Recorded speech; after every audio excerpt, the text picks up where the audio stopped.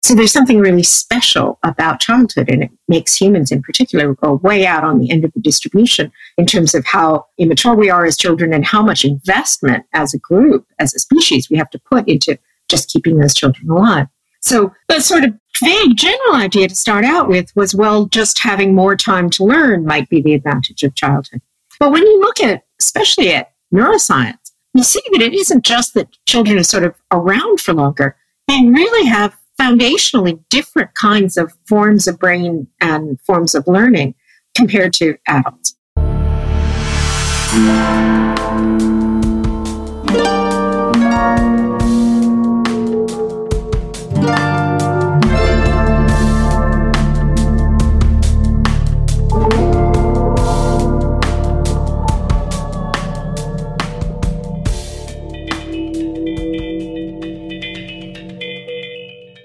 An unusually long childhood, and an unusually long elderhood past the age of reproductive activity. Why do we spend so much time playing and exploring, caregiving and reflecting, learning and transmitting? What were the evolutionary circumstances that led to our unique life history among the primates? What use is the undisciplined child brain with its tendencies to drift, scatter, and explore in a world that adults understand in such very different terms?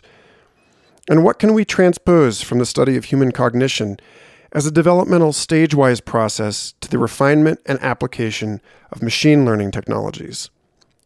Welcome to Complexity, the official podcast of the Santa Fe Institute. I'm your host, Michael Garfield, and every other week we'll bring you with us for far-ranging conversations with our worldwide network of rigorous researchers developing new frameworks to explain the deepest mysteries of the universe. This week, we talked to SFI external professor Alison Gopnik, professor of psychology and affiliate professor of philosophy at the University of California, Berkeley. Author of numerous books on psych, cognitive science, childhood development. She writes a column at the Wall Street Journal, alternating with Robert Sapolsky.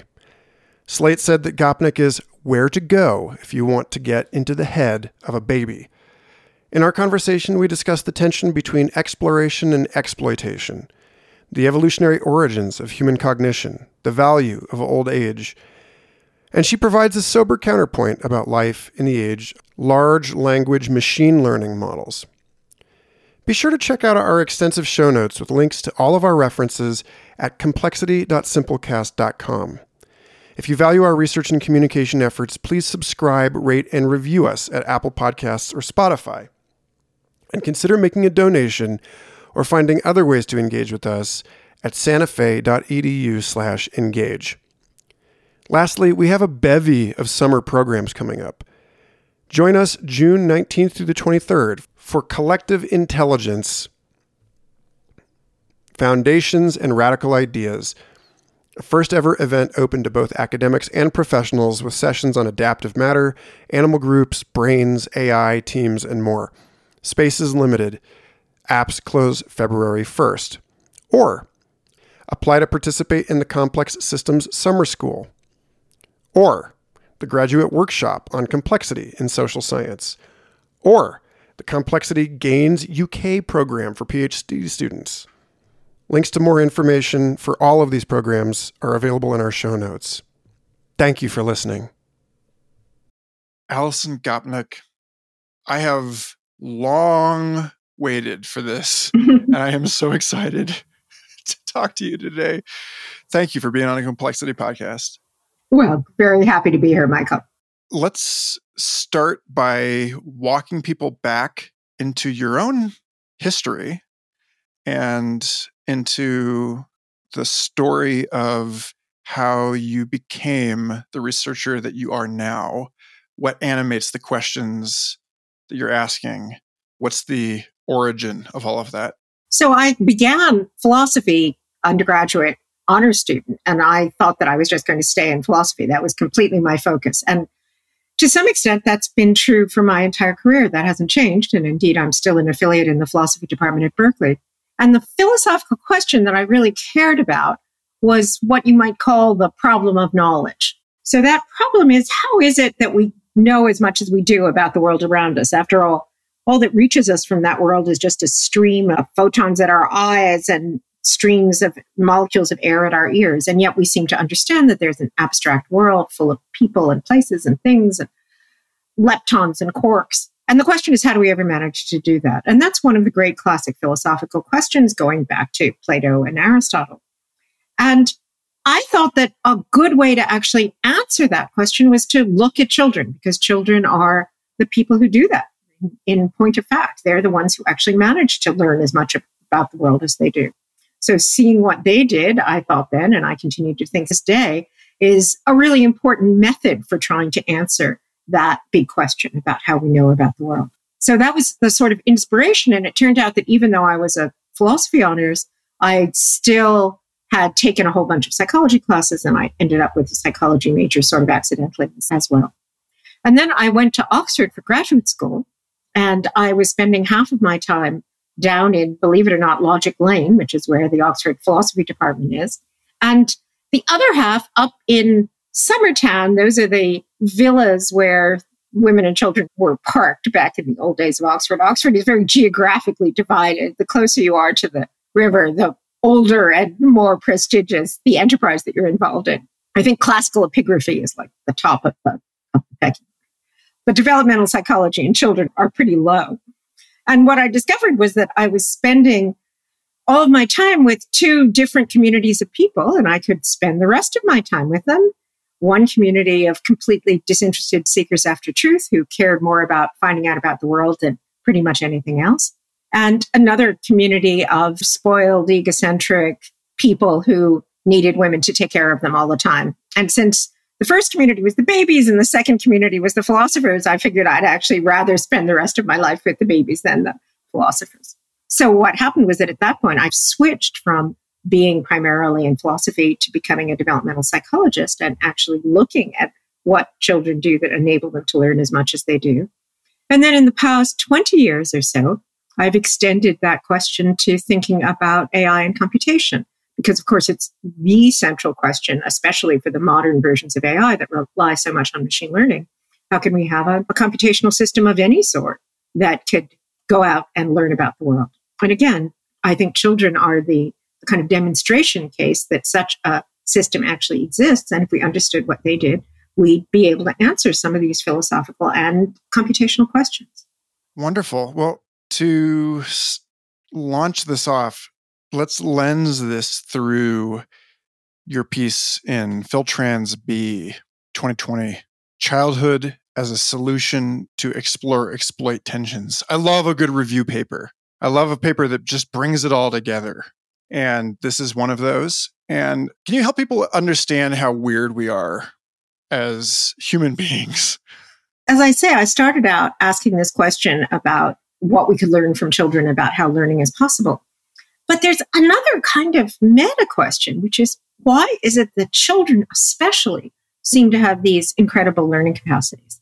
And that's connected to a broader question, which is, why do children exist at all? Why do we, as humans, have this long period of immaturity?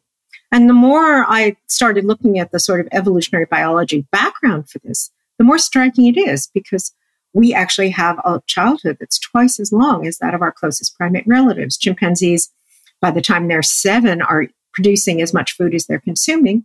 And even in forager cultures, humans aren't doing that until at least age 15, if not later. So that's really puzzling. Why do we have this very long period of childhood? And then it turns out that, in fact, this isn't just true about humans. There's a very general relationship between how long a period of childhood an animal has and how many neurons it has, how big a brain it has, anthropomorphically, how smart it is, certainly how much it relies on learning about the world. And in evolutionary biology, people have talked about the idea that it is that long protected period that actually enables you to learn as much as you do. So there's something really special about childhood, and it makes humans in particular go way out on the end of the distribution in terms of how immature we are as children and how much investment as a group, as a species, we have to put into just keeping those children alive. So the sort of vague general idea to start out with was, well, just having more time to learn might be the advantage of childhood. But when you look at, especially at neuroscience, that it isn't just that children are around for longer, they really have foundationally different kinds of forms of brain and forms of learning compared to adults. And many of these are actually things that might look like bugs, like not being very good at having focused attention, or not being very good at long-term planning. Why would we do that? Why would we have this long period in our lives where we seem to be so incapacitated? And why would that be connected to our capacities for learning? So when I started doing the work in AI, one of the really very general ideas that comes across again and again in computer science is this idea of the explore-exploit trade-off. And the idea is that you can't get a system that is simultaneously going to optimize for actually being able to do things effectively, that's the exploit part, and being able to figure out, search through all the possibilities. So let me try to describe it this way. I guess we're a podcast, so you're going to have to imagine this. Usually I wave my arms around a lot here. So imagine that you have some problem that you want to solve or some hypothesis that you want to discover. And you can think about it as if there's a big box full of all the possible hypotheses, all the possible solutions to your problem, all the possible policies that you could have. For instance, you're in a reinforcement learning context. And now you're at a particular space in that box. That's what you know now. That's the hypotheses you have now. That's the policies you have now. Now, what you want to do is get somewhere else. You want to be able to find a new idea, a new solution.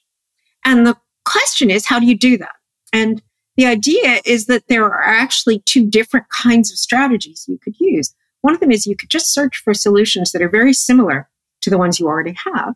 And you could just make small changes in what you already think to accommodate new evidence or a new problem. And that has the advantage that you're going to be able to find a pretty good solution pretty quickly. But it has a disadvantage. And the disadvantage is that there might be a much better solution that's much further away in that high dimensional space. And any interesting space is going to be too large to just search completely systematically. You're always going to have to choose which kinds of possibilities you want to consider.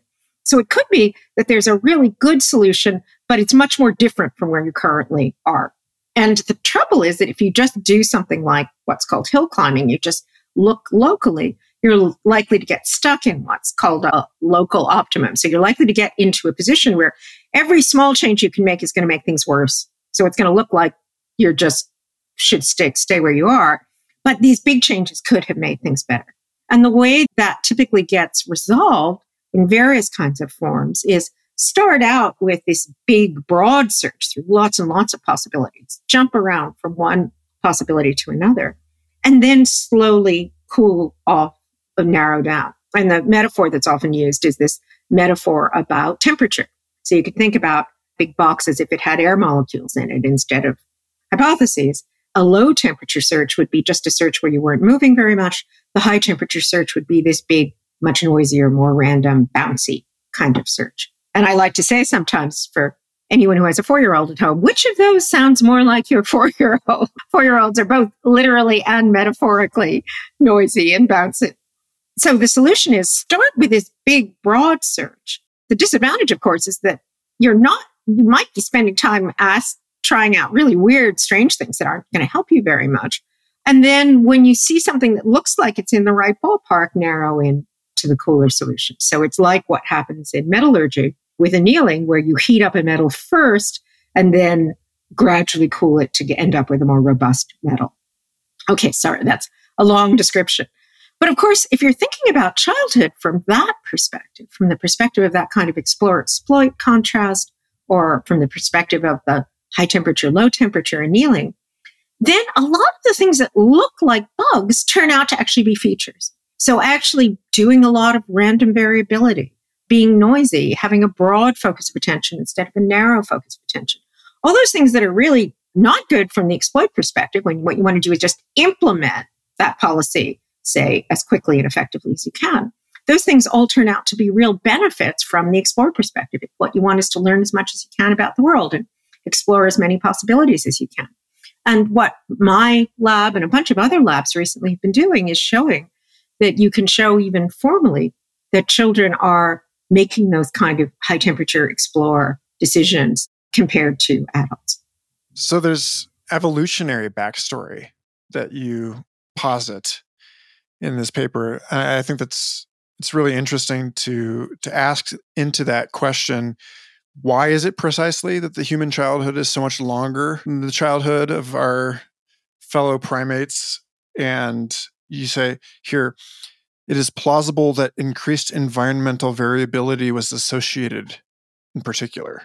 Yeah, I'm thinking of the paper that David Wolpert and David Krakauer just recently wrote in response to sort of condemnation of noise. Yeah. And Daniel Kahneman and his co-authors, and how they're saying, well, when you don't know what the problem is, you need to leave it open for a while. There's this thing that's going on where it seems like we have taken the shape of our ancestral, unpredictable environment, that we are like, in some way, our plasticity is the consequence of our having been subject to climate shifts and migratory forced movement over the surface of the planet. Speak to that, please. It's interesting, Michael. I hadn't really thought about that before, but I think it is interesting that someone like Danny Kahneman is anti-noise, right? Because the perspective of grown-up cognitive psychologists, in the sense of people who mostly study the cognitive psychology of grown-ups, and in fact, the whole field that Kahneman was one of the founders of, judgment and decision-making, that's about judgment and decision-making. It's not about learning and exploring. It's about, once you have the information that you have, how do you actually go out and make the right kind of decision? And that's been the focus of so much energy and beautiful work in grown-up adult cognitive psychology. And I think it's interesting, as you say, that of course, from that perspective, noise is the enemy. And Danny's new book is about noise being the enemy. Again, this is a classic explore-exploit trade-off. If you're thinking about it not from the perspective of judgment and decision-making, not from the perspective of adult cognitive psychology, where the job really is go out and make good decisions quickly and effectively, but think about it from the perspective of child psychology, where the job is to explore as many possibilities as you can, then having a lot of noise and variability actually turns out to be crucial. It turns out to make a lot of sense. And it makes sense to have a system that can do both, that can start out being noisy and variable, but also is capable of narrowing in later on. Now, in terms of your point about what was the evolutionary trigger for this, I think, as always with evolutionary explanations, the best answer, especially for humans who evolved so distinctively so quickly, the best answer is a kind of cascade effect. So there is some evidence that there were changes in the ecological context, because of things like climate variability. So, now we cause climate change. In the past, climate change caused us. But part of what happened is that as a response to that, you also get humans being able to do things like design their own environmental niche to alter the environment in ways that other primates, for example, don't. So systematically altering the world that we're in. And we also have humans being involved in cultural transmission so that one group could find something out and pass it on to another group. And as you mentioned, one of the things that's really distinctive about humans from the time we evolved is that we're very nomadic. So, the primates are still pretty much in the same places in Africa that they evolved in. And as soon as we were human, we were going out and moving. And you put all that together, and what it means is not only were there the ecological changes in the environment, but we humans ourselves change our environment with each generation because we altered the environment. And then we move around from one environment to another. So all that means that there's this kind of cascade of being sensitive to environmental variability. And then finally, because humans are such a cooperative social species, and again, there's a kind of interesting cascade here. People like Sarah Hrdy have said it's precisely because we have to take care of those helpless children for so long that requires a tremendous capacity for altruism and cooperation. And then because of that, understanding all the different ways that your social world could be organized, that becomes another source of variability. So even if it started out with just the climatic variability, then you have the environmental variability that comes from humans altering their environment. You have cultural variability, and you have this kind of nomadic variability. And that all makes for a story, an environment in which early plasticity and learning is going to be really favored. I'm curious, because I've thought about this even before I encountered your work. It struck me that linking back to the 2018 working group or workshop here at SFI on developmental biases in evolution, that there was a lot of discussion at that working group, or rather at that workshop, on the like a paedomorphosis, a trend towards neoteny that has hooks in the fact that evolution is lazy and that it's easier to lose traits than it is to evolve new complex traits. And I think about, like, for instance, how the difference between vertebrates and our sister group, like the tunicates or sea squirts, which start as free-floating swimming larval forms with a head, but then eventually they settle down and they anchor themselves to something and they filter feed. That also has to do with the fact that basically they're just trying to find a sort of stable, predictable environment within which they can be embedded and then just implant themselves and whip up a flow of nutrients. But then there's this other strategy, which is you never settle down, you never develop that. And so in a way, like, being vertebrates, being mobile adults, seems like we were already preconditioned toward a sexually mature, juvenile, or larval form of our ancestral creature. There's a couple of things there. One of them that I think is really worth emphasizing, relevant to the other SFI workshop and other things that people in SFI have thought about, is the general idea that often evolution is selecting for what biologists call life history. The evolution, instead of selecting for here's what the adult form is going to be like, here's the morphology of this animal, instead of selecting for developmental changes in the developmental trajectory. And they often end up having consequences, obviously, for what the adult animal is like. And I think that it fits very well with this story about childhood. And another point to make is that you mentioned the sea squirts, this general phenomenon of having plasticity early on and then less plasticity later. That doesn't just seem to even be applicable to creatures that have sophisticated brains like ours. There's beautiful work by a biologist named Emily Snell-Rood, some of which is in that same special issue of Philtrans, that shows that butterflies, in monk cabbage white butterflies, you see the same kind of difference. So butterflies don't learn very much. They're not terribly smart, even as insects go. But there is nevertheless a difference between the ones who are just completely relying on their innate reflexes, find a leaf that's green and just plant your eggs there, and ones that are actually picking out different kinds of leaves depending on the concentration of different chemicals there or whether there's already competition, and making this more learned kind of decision about planting their eggs. And it turns out that's correlated with how long a period of maturity they have. So even for butterflies, they're producing fewer young and giving them a longer chance to mature when they rely on learning. And Emily's made this argument even about oak trees, that you think about something like a plant's root system as being a way of trying to explore the potential in the environment, that you see this relationship between the complexity of that and then the fact that the oaks take a long time to grow, to become an acorn takes a long time to become a mighty oak, partly because it has to send out a root system that's going to be able to maximize the environment it finds itself in. So this does seem to be a very general strategy across many different kinds of organisms. And then the last thing that you mentioned is that there's an old argument about human adults being like neotenous apes. So the argument is that part of what makes even adults different from some of our primate relatives is that we're more childlike, we're more plastic, we can learn more, we vary more. But I do think that is only true, that's not true in comparison to human children. I think human children and adolescents are really the kind of cutting edge for that kind of distinctively human intelligence.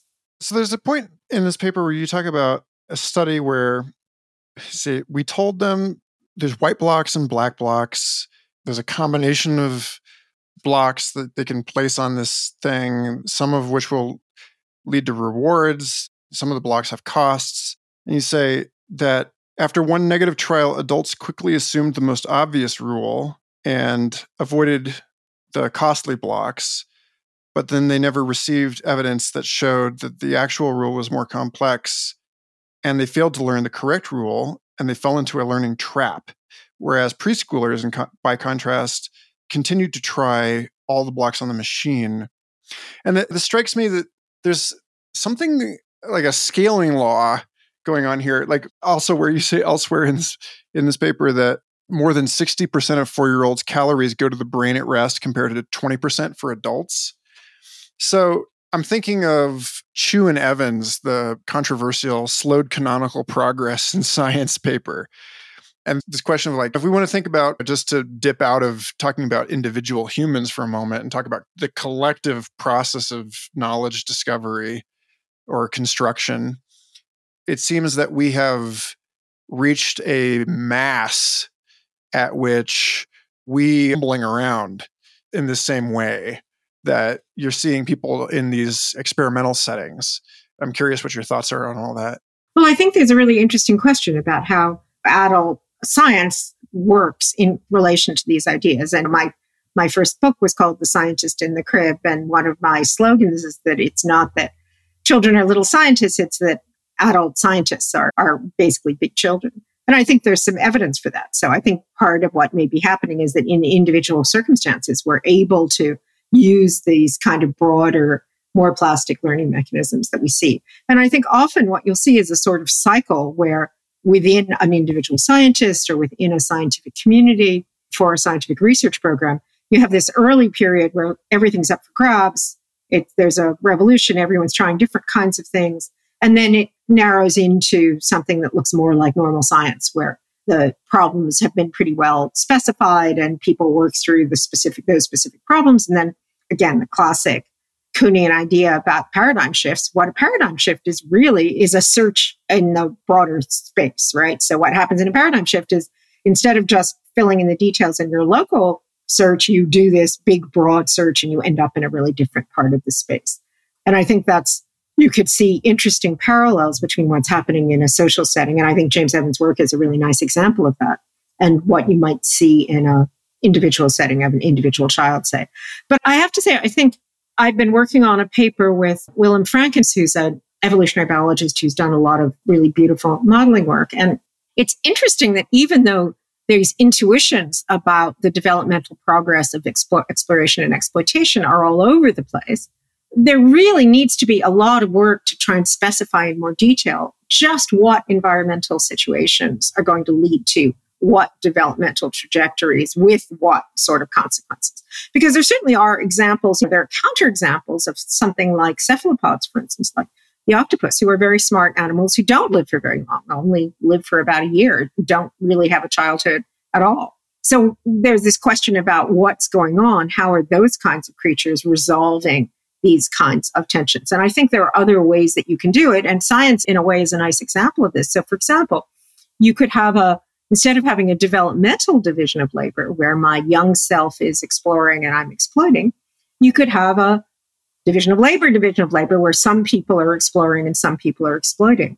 And that seems to be what insects are doing, for example. So for honeybees, you have different kinds of roles of the scouts, and the scouts are being fed by everybody else, like they're being nurtured by the workers. But you still have the same kind of trade-off there for the whole hive between the exploration and the exploitation. And I think to some extent in human societies, when you end up with institutions like science, the scientists are like the honeybee scouts. They're given this special role of functioning like the children and actually exploring. The developmental strategy has a nice advantage, though, which is that you don't have to worry about free riders because you're the same organism, right? So your exploration is going to be used to help you from an evolutionary point of view. It's going to be used to help you continue to survive in the future. So you don't have to worry quite as much about some of the group selection problems that you have if you're trying to think about an entire society. Yeah, it's funny because I think about it. You say here, younger children also remember information that is outside the focus of goal-directed attention better than adults and older children. And of course, I'm thinking of all of my adult neurodiverse friends that are just casting a very wide net. Within a few days, I'll be interviewing Danny Bassett and Perry Zurn about their book, Curious Minds, and these different strategies that people take as they explore the busybody or the hunter or the dancer, the way that people move across these graphs of knowledge. And yeah, it strikes me that it does seem to be, like you said, even within our own very, very childlike species, a great deal of variability For instance, I know that certain members of my family don't really consider dreams to be of any interest. And those people, for what it's worth, also seem to be the ones that are most capable of performing in the business world. Yeah. They achieve results and they have a very narrow focus.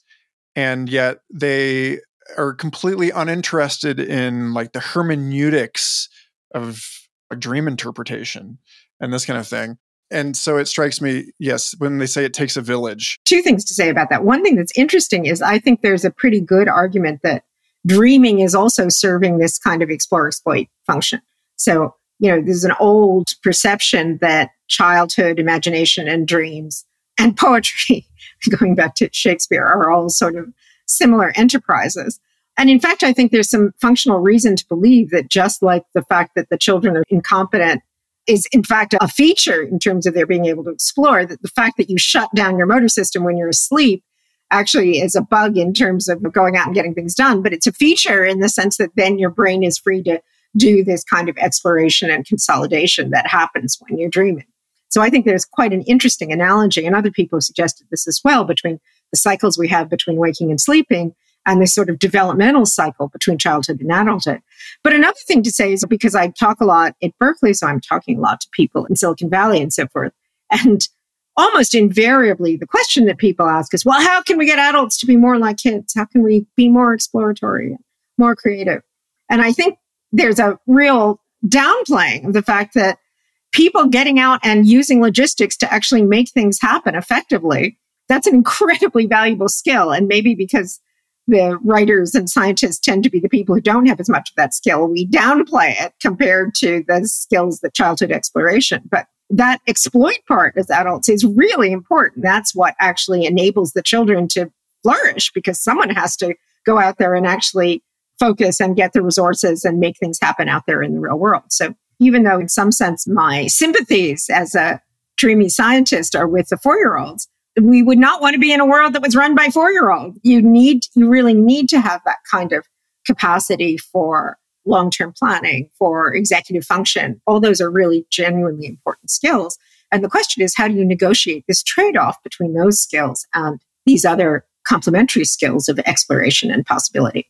And one thing that I think I've been getting interested in historically is that you often see cultures setting up the idea of these kind of cycles where an example that I like is the fact that in medieval Japan, for example, the assumption was that you would be a shogun or a king and you would go out in the world and do things up to a certain point, and then you would retreat and become a monk. So then you could actually go and be in the monastery, be a monk who's doing this kind of exploration, thinking without actually having to make anything in particular happen. And then maybe you go back to being a shogun again. And I think that's a nice model for human adults as well, where instead of thinking about just doing one thing or another, we do these things in cycles. And I think lots of scientists will report, this is certainly true for me, that there's about a 10-year interval where you find a new problem, it's really interesting, you do a lot of work on it. If you just found the new problem, that would not be useful because you wouldn't have actually done the work of going out and doing the experiments and checking to see if the hypothesis was right. But then there's a point at which you just get bored and feel like, I don't want to do one more. Back in the 80s, I was one of the first people to do what's called theory of mind research, which has become very popular now. And I can remember thinking, I don't want to do another false belief task. Like, please let someone else do that, which indeed they have been doing for the last 30 years. So I think you have some of these same cycles even in your career as a scientist, where you start out exploring, you exploit for a while, and then you go back to exploring. So, yeah, in that, the question of trade-offs, something that I feel very viscerally is that our current world is one of just profound, unprecedented, extraordinary novelty production.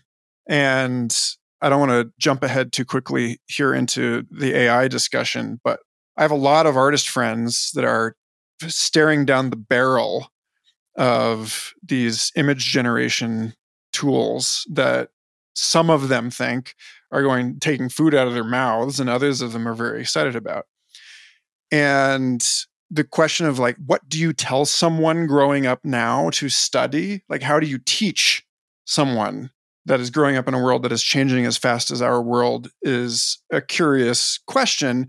And then appended to that, there was a fabulous episode of the Stuff to Blow Your Mind podcast a few years ago on the dark side of neuroplasticity, talking about NMDA antagonists and people trying to reopen the critical learning window in their adulthood so that they could learn another language. And they said it was basically like opening the hood of your car and just pouring the oil everywhere. They said, you don't know what you are rewiring. We don't have a targeted way of doing this. But at the same time, everywhere we look, it seems as though the pressure is on to encourage lifelong learning because people are being routinely displaced economically. They're being shuffled around geographically. And so I'm curious how your reflections on the challenges facing modern adults in a world that seems as though it is demanding a paradox that requires both more executive function and also more plasticity. Yeah, I mean, I think that, of course, is the challenge of the kind of work that you do as an adult in general. So again, to think about the example of science, you want to keep that plasticity. You have to organize, run your lab, and go out and get grants and do all those kind of executive function capacities. And the question is, how can you manage to keep both of those things happening? I think it's interesting, again, that if you look across cultures, there's traditions of activities that people perform that are really designed to induce a kind of plasticity. You mentioned NMDA, and I think there's pretty general consensus that the mechanism by which, say, psychedelics are therapeutic is through this induction of plasticity. That seems to be essentially what chemicals do. And again, the problem is once you've induced plasticity, once you're in this high temperature state, how do you cool off and where do you cool? And I think independently of chemicals, things like religious practices, mysticism, meditation, those are all examples of things that people have done as long as people have been around as adults that have the effect of putting them back into this kind of state of plasticity of children. But again, the problem is you can't be in that state indefinitely as an adult. You need to be able to also be in the cooler exploit state.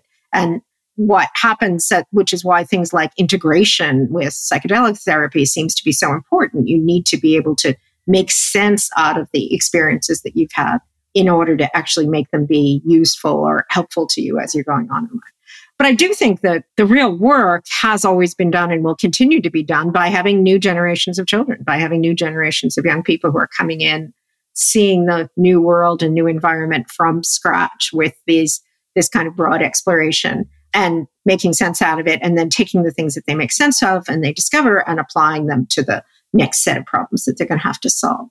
I'd like to take this opportunity to peg into this other article that you wrote for the American Psychological Society. The Love Lets Us Learn, Psychological Science Makes the Case for Policies That Help Children. You're talking about the role of childhood adversity in the variability of rates at which a brain might age. To constrict this back again to looking at what does this look like in terms of the ontogeny of an individual. There's two leaves here. One is adversity as a driver of neoteny, and then one is adversity as curtailing childhood. I'd like to hear you unpack that for people. Sure. I've gotten increasingly interested in, as it were, the flip side of this childhood plasticity. And that flip side is that you need to have adults who are caregivers. And again, one of the things that's very distinctive about us as humans is that we have a much wider range of caregivers for children than any other species does. So not only do we have biological mothers who are taking care of children, but we also have pair-bonded fathers. Very unusual. Only about 5% of mammals have pair-bonded fathers who are involved in caring for them. And we have what Sarah Hrdy, the great anthropologist, calls alloparents, which means people who are not biological kin who are involved in caring for the young. And we also have my personal favorite, postmenopausal grandmothers. So we have this extra 20 years of life past around age 50, again, very different from, say, chimpanzees, And there's a lot of argument that those extra years, even though they're not directly producing young, are helping the young to survive. So we have this very wide range. And not only that, but we also take that kind of caregiving and we can extend it not just to children, but to elders or to friends or to the ill. So that capacity to care for others seems to be really very deep and important in human beings, and particularly that capacity to care for children. What kind of function does that serve? And it seems to me that it's a kind of complement to the childhood plasticity is to have adults who are giving signals that the world is safe, that you don't actually have to go out and do things and accomplish things you don't have to exploit. And that gives you the resources and capacity to explore. And I think there's a number of people who recently have been suggesting in some data to support this, that when those signals aren't there, or when the caregiving is unpredictable, or when resources are scarce, or when the world has full of threats and difficulties, then that actually affects this developmental transition. And in particular, somewhat counterintuitively, what it seems to do is accelerate the rate of development. So it seems to accelerate this explore-exploit shift. And of course, if you think about it, that kind of makes sense, right? If you're getting signals that say life is going to be short and there aren't a lot of resources around and there aren't a lot of caregivers who are going to nurture you, it makes sense to move into this state of, okay, let me figure out how to make my way effectively in the world, rather than being in the state of exploring and learning as much as you can. And empirically, that seems to be what happens. So adversity seems to lead to this speeding up of the developmental process, both in terms of psychology and certainly in terms of brain and neural development. And one of the things that I've been working on right now, we have a group at the Center for Advanced Studies that's trying to think about caregiving. And just as children were very neglected in thinking about a lot of these philosophical and computational problems for a long time, caregivers have been very neglected from an intellectual perspective. They've been just undervalued and overlooked in general. But if you look through books of philosophy or psychology, the example I particularly like is moral psychology, where people have done enormous amounts of work about the psychological origins of our morality. And yet this very central moral domain that most of us are in, about how do you care for the people that you're close to? How do you care for children? How do you care for elders? Just is invisible in moral psychology. So I think thinking about how care works and how caregiving works and how it would work, for example, if we had intelligent AI systems, I think that's a very important and very under thought through set of problems. Since you're saying it, let's go there. The question of AI, the question of its relationship as a cultural technology to the rest of us as living, sentient, sapient agencies in the world. I really appreciated the sobriety of your position on this in the talk that you recently gave at SFI. And I'd like to hear you unpack that for folks in this as well. So one of the debates, of course, that comes up as soon as you're thinking about things like artificial intelligence is what does it mean to have an artificial agent? Or the model that we think of, understandably, is we think of a model of us, right? That we are going to have individual agents who are going out in the world and doing things. And I think that's a very bad model for the big advances that we actually have had in AI, which I think most people in AI would agree is misnamed. That if we could go back again, that's not the right. Artificial intelligence really isn't the right word to describe the great computational and technological advances that we've had. On the other hand, you might not have been able to get as many column inches if you'd called it statistical learning from large data sets, which is actually what it is. But what I've argued is, instead of thinking about something like ChatGPT as if it was an agent and then debating whether it's an intelligent agent or not, the right way to think about it is as a kind of cultural technology. What do I mean by cultural technology? You think about things like writing, print, language, libraries, all these kinds of technologies we have that enable us to take information from many different people and give it to a new generation. So lots of people have argued, and I think this is probably right, that cultural evolution is one of our most distinctive forms of intelligence. Again, and children are the ones who are doing this. The fact that each generation of children can take all the information that all those previous generations have discovered and use it themselves without having to rediscover it, that's like a great human superpower. And one of the interesting things that we've done, really, again, since the evolution of language, is to find new ways of making that transmission of information from one person to another more effective. So if you think about the difference between writing and speaking, an oral language, when you have writing, then you can get information not just from the people who are within your immediate purview, but from people way off in the past, from people in many different places, distant in space and in time. And what's happened is I think there's a very good case to be made that those cultural technologies, just time and again, have had really deep transformative effects on our society. An example I like is that there were these changes in printing technology in the 18th century that made it much easier for basically anybody could go out and get a printing press and print pamphlets and distribute them. And those technology was really responsible for the American Revolution. A lot of the ideas about democracy and the Enlightenment got spread through these pamphlets. On the other hand, as the great historian Robert Darnton has pointed out, in France, that same technology led to this just absolute spew of libel and obscenity and things that make Twitter and Facebook, even at their worst, look pretty tame by comparison. Also led to the distribution of ideas about democracy and enlightenment, but it ended up in France taking a much less beneficent form than it did in America.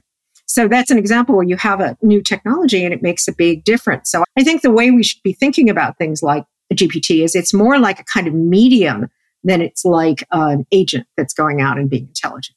And you mentioned the artists. I really like this. I was talking about exactly this sort of problem with my brother, who's an art critic, and he quoted an artist friend of his who said, "Oh, these things like DALL-E are wonderful because they will immediately tell you, here's the cliche that you should avoid.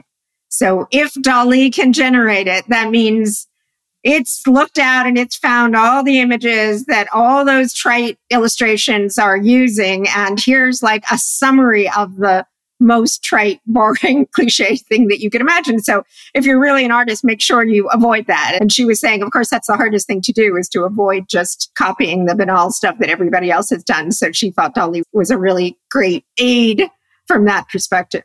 And I think that's generally true. Famously, Plato and Socrates thought that writing was going to be a really bad idea because when you saw the thing that was written down, you'd think that it actually had an authority that it didn't, because all of it was a summary of what someone else had thought.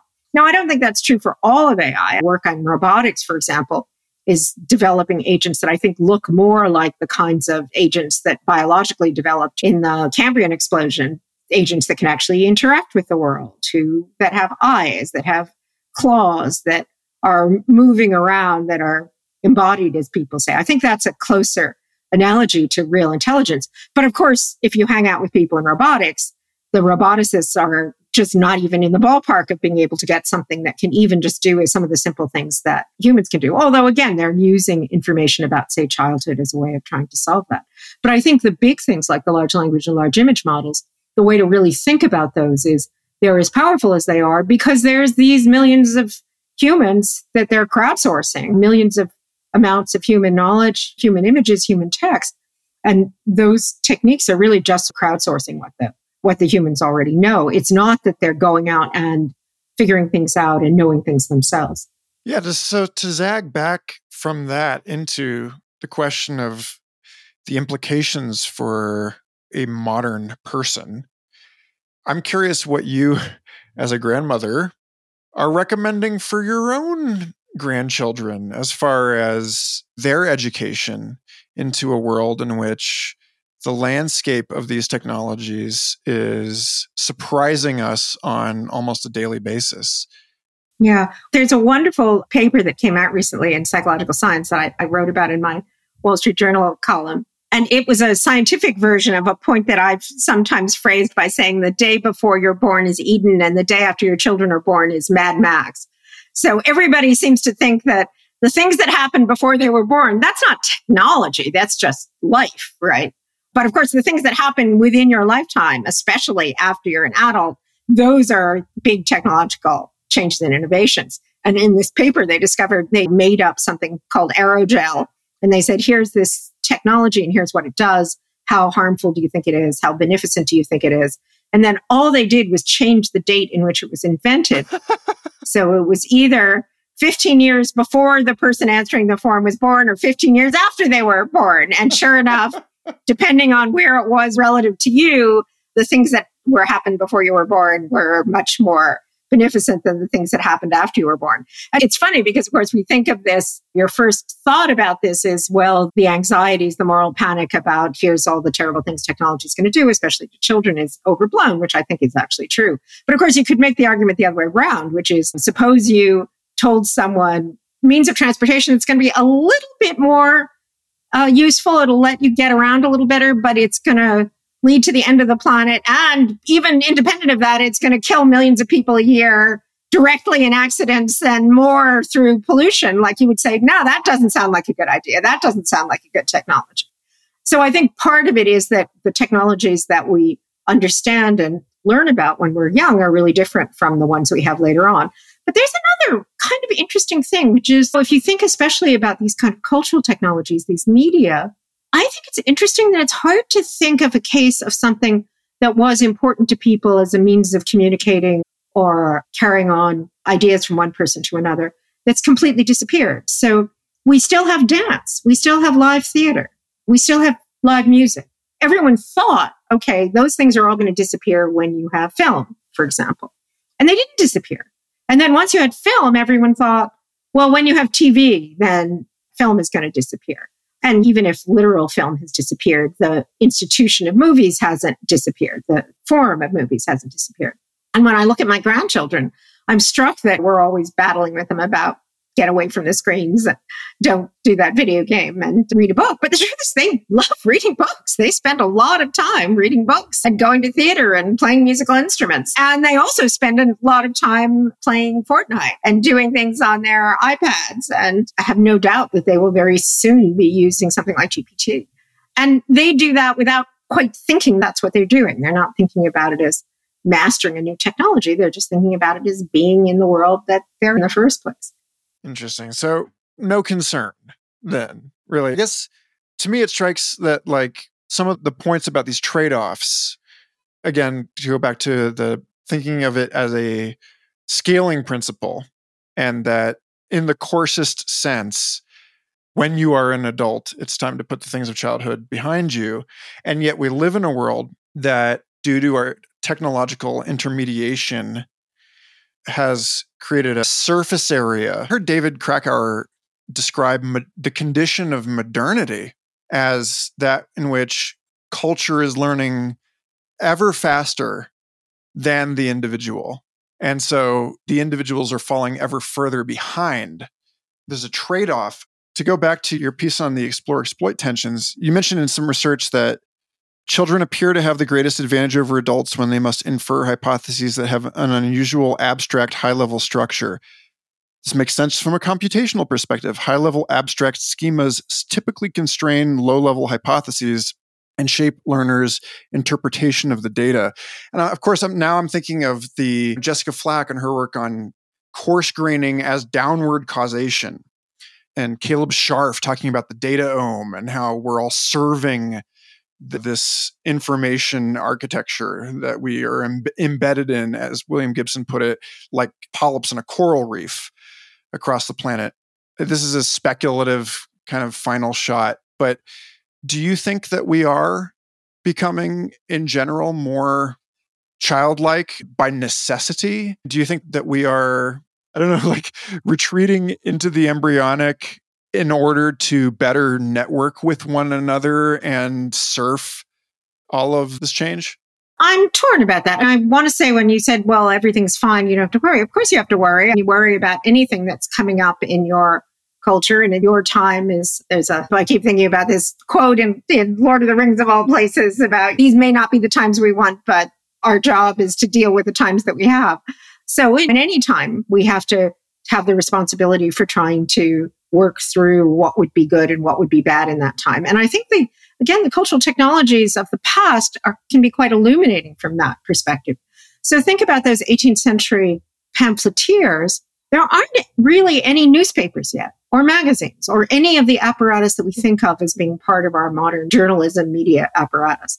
And what had to happen was that you had to start inventing things like editors or journalists or newspapers, which took this great expansion of, again, this sort of the equivalent of the internet, where anybody who wanted to could produce a pamphlet and spread it around and turn that into, oh no, you don't want to get just anybody's pamphlet. You want to get the newspaper, which you have some reason to believe is going to be more accurate and more supported. And I think that's just been the history of human technology all the time. As we have another example that I like is think about electricity. So again, this is one of those ones where thinking about it from the perspective of sort of putting yourself in the past. Suppose someone came and said, we have this idea, this thing that we want to put in everybody's house, except that we know that it gets hot enough to burn down houses. But we still think it would be really useful to put it in everybody's house. So let's go ahead and do that. Well, it turns out that the reason why we can have that powerful force at everybody's house and houses aren't burning down all the time is because the insurance industry said, oh no, we've invented this thing called a circuit breaker, and you can only get your house insured if you put electricity in, if you make sure that there's a circuit breaker there. I have a son who's a carpenter, and he'll show you the book of code that's this thick about what you have to do to build a house. So the problem is that we haven't got like the code or the circuit breakers for something like Twitter or Facebook. And I think that we will. It's just going to be a matter of, but it's not like it will just happen without anybody trying. People are going to have to work very hard to figure out how to make those technologies be productive versus not productive.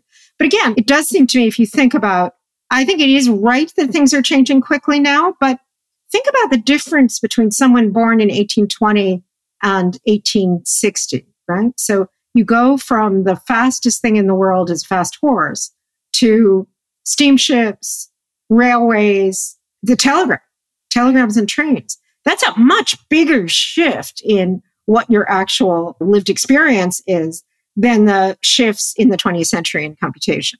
Now, computation itself is a big deal. That's a big change. But I think it's just very hard to tell how much the things that we live with seem like bigger changes. With ChatGPT, for example, I was talking to someone the other day and thinking, you young folks, don't remember typewriters.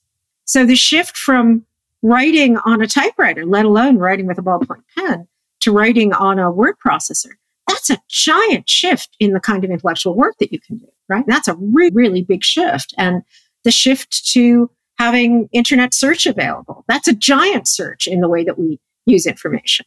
And because all of the people who are thinking about it now are on the other side of that shift, or at least most of those people are on the other side of that shift, it doesn't seem as surprising to think that, oh, I could take a big chunk of my article, of my paragraph, and I could move it to another place just with a click of a mouse. That doesn't strike anyone as being a big deal that's really changing the way that I interact with the world. It is a big deal. I think it's always very hard to judge exactly which kinds of things are going to make an impact and what kind of impact they're going to make. But the hope is that this framework of social norms, regulations, laws that human beings are very good at doing, that's the kind of counterpoint to our having this great capacity for technological innovation. And the other thing to say, and again, this gets back to thinking about the logistics folks. I just saw an interesting piece about the 4-day week today. And someone was saying, well, what about school? What happens when you're a mom and your kids have to go to school 5 days a week? How's that going to play out in 4-day week? And someone pointed out most of the jobs in the United States, for example, are service industry jobs. They're things like being a teacher or being a childcare worker or being a healthcare worker, taking care of other people, or for that matter, working in restaurants, cutting hair. And of course, we don't think about all those as being because it's us talking, right? Like it's the people in the information economy who are worried about GPT coming and taking our jobs.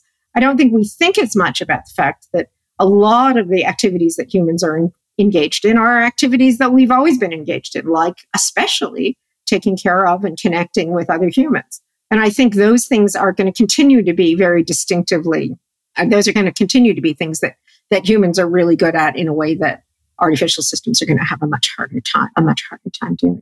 But again, we don't pay as much attention. We don't valorize those aspects of human intelligence as much as we do the sitting at our study and writing things down and playing with computers part.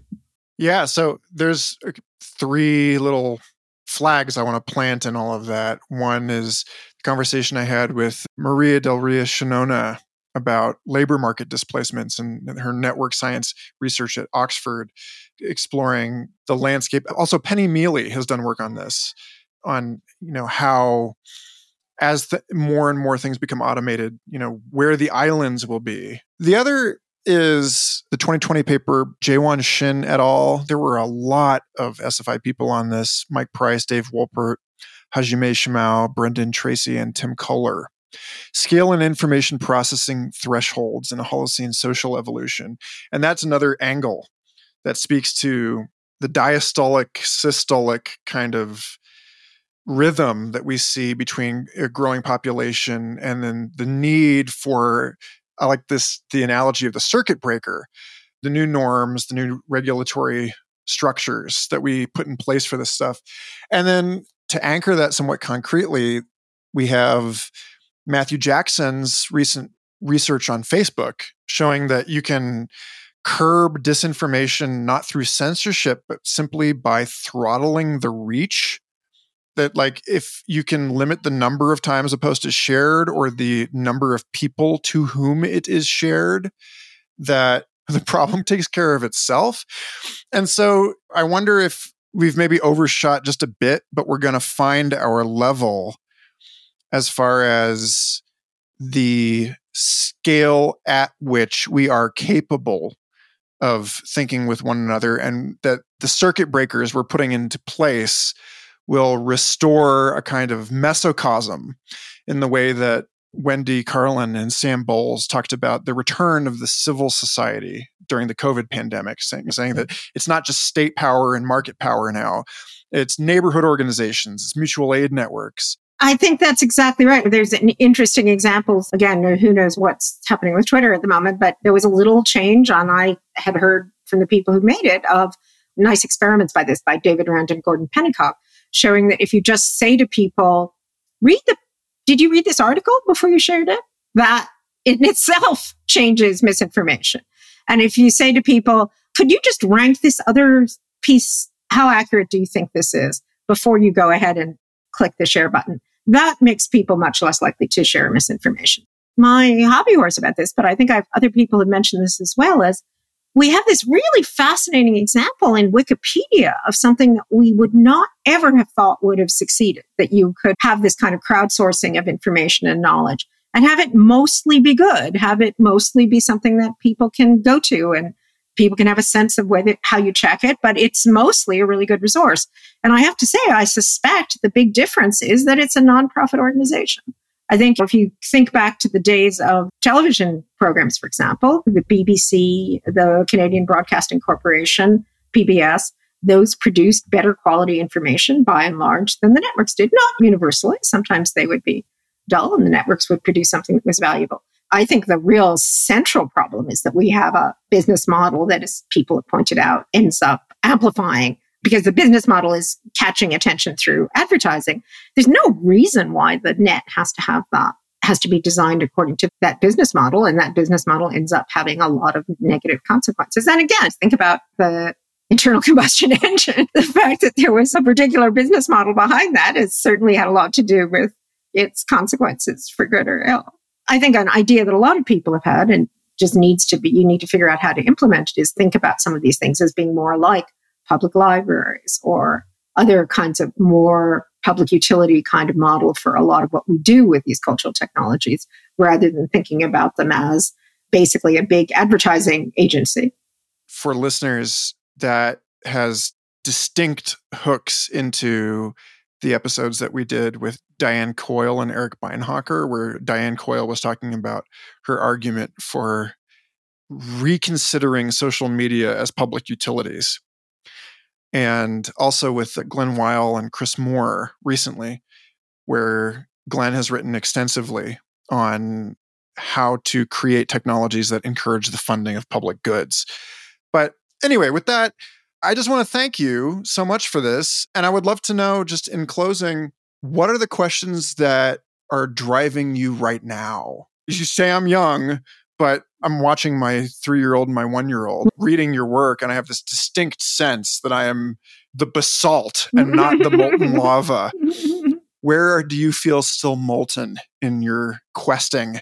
I think this set of ideas about caregiving is really interesting. And some of it came from just the policy questions about what do we do to make sure that caregiving is available for children, given this data that suggests how important, especially early caregiving is.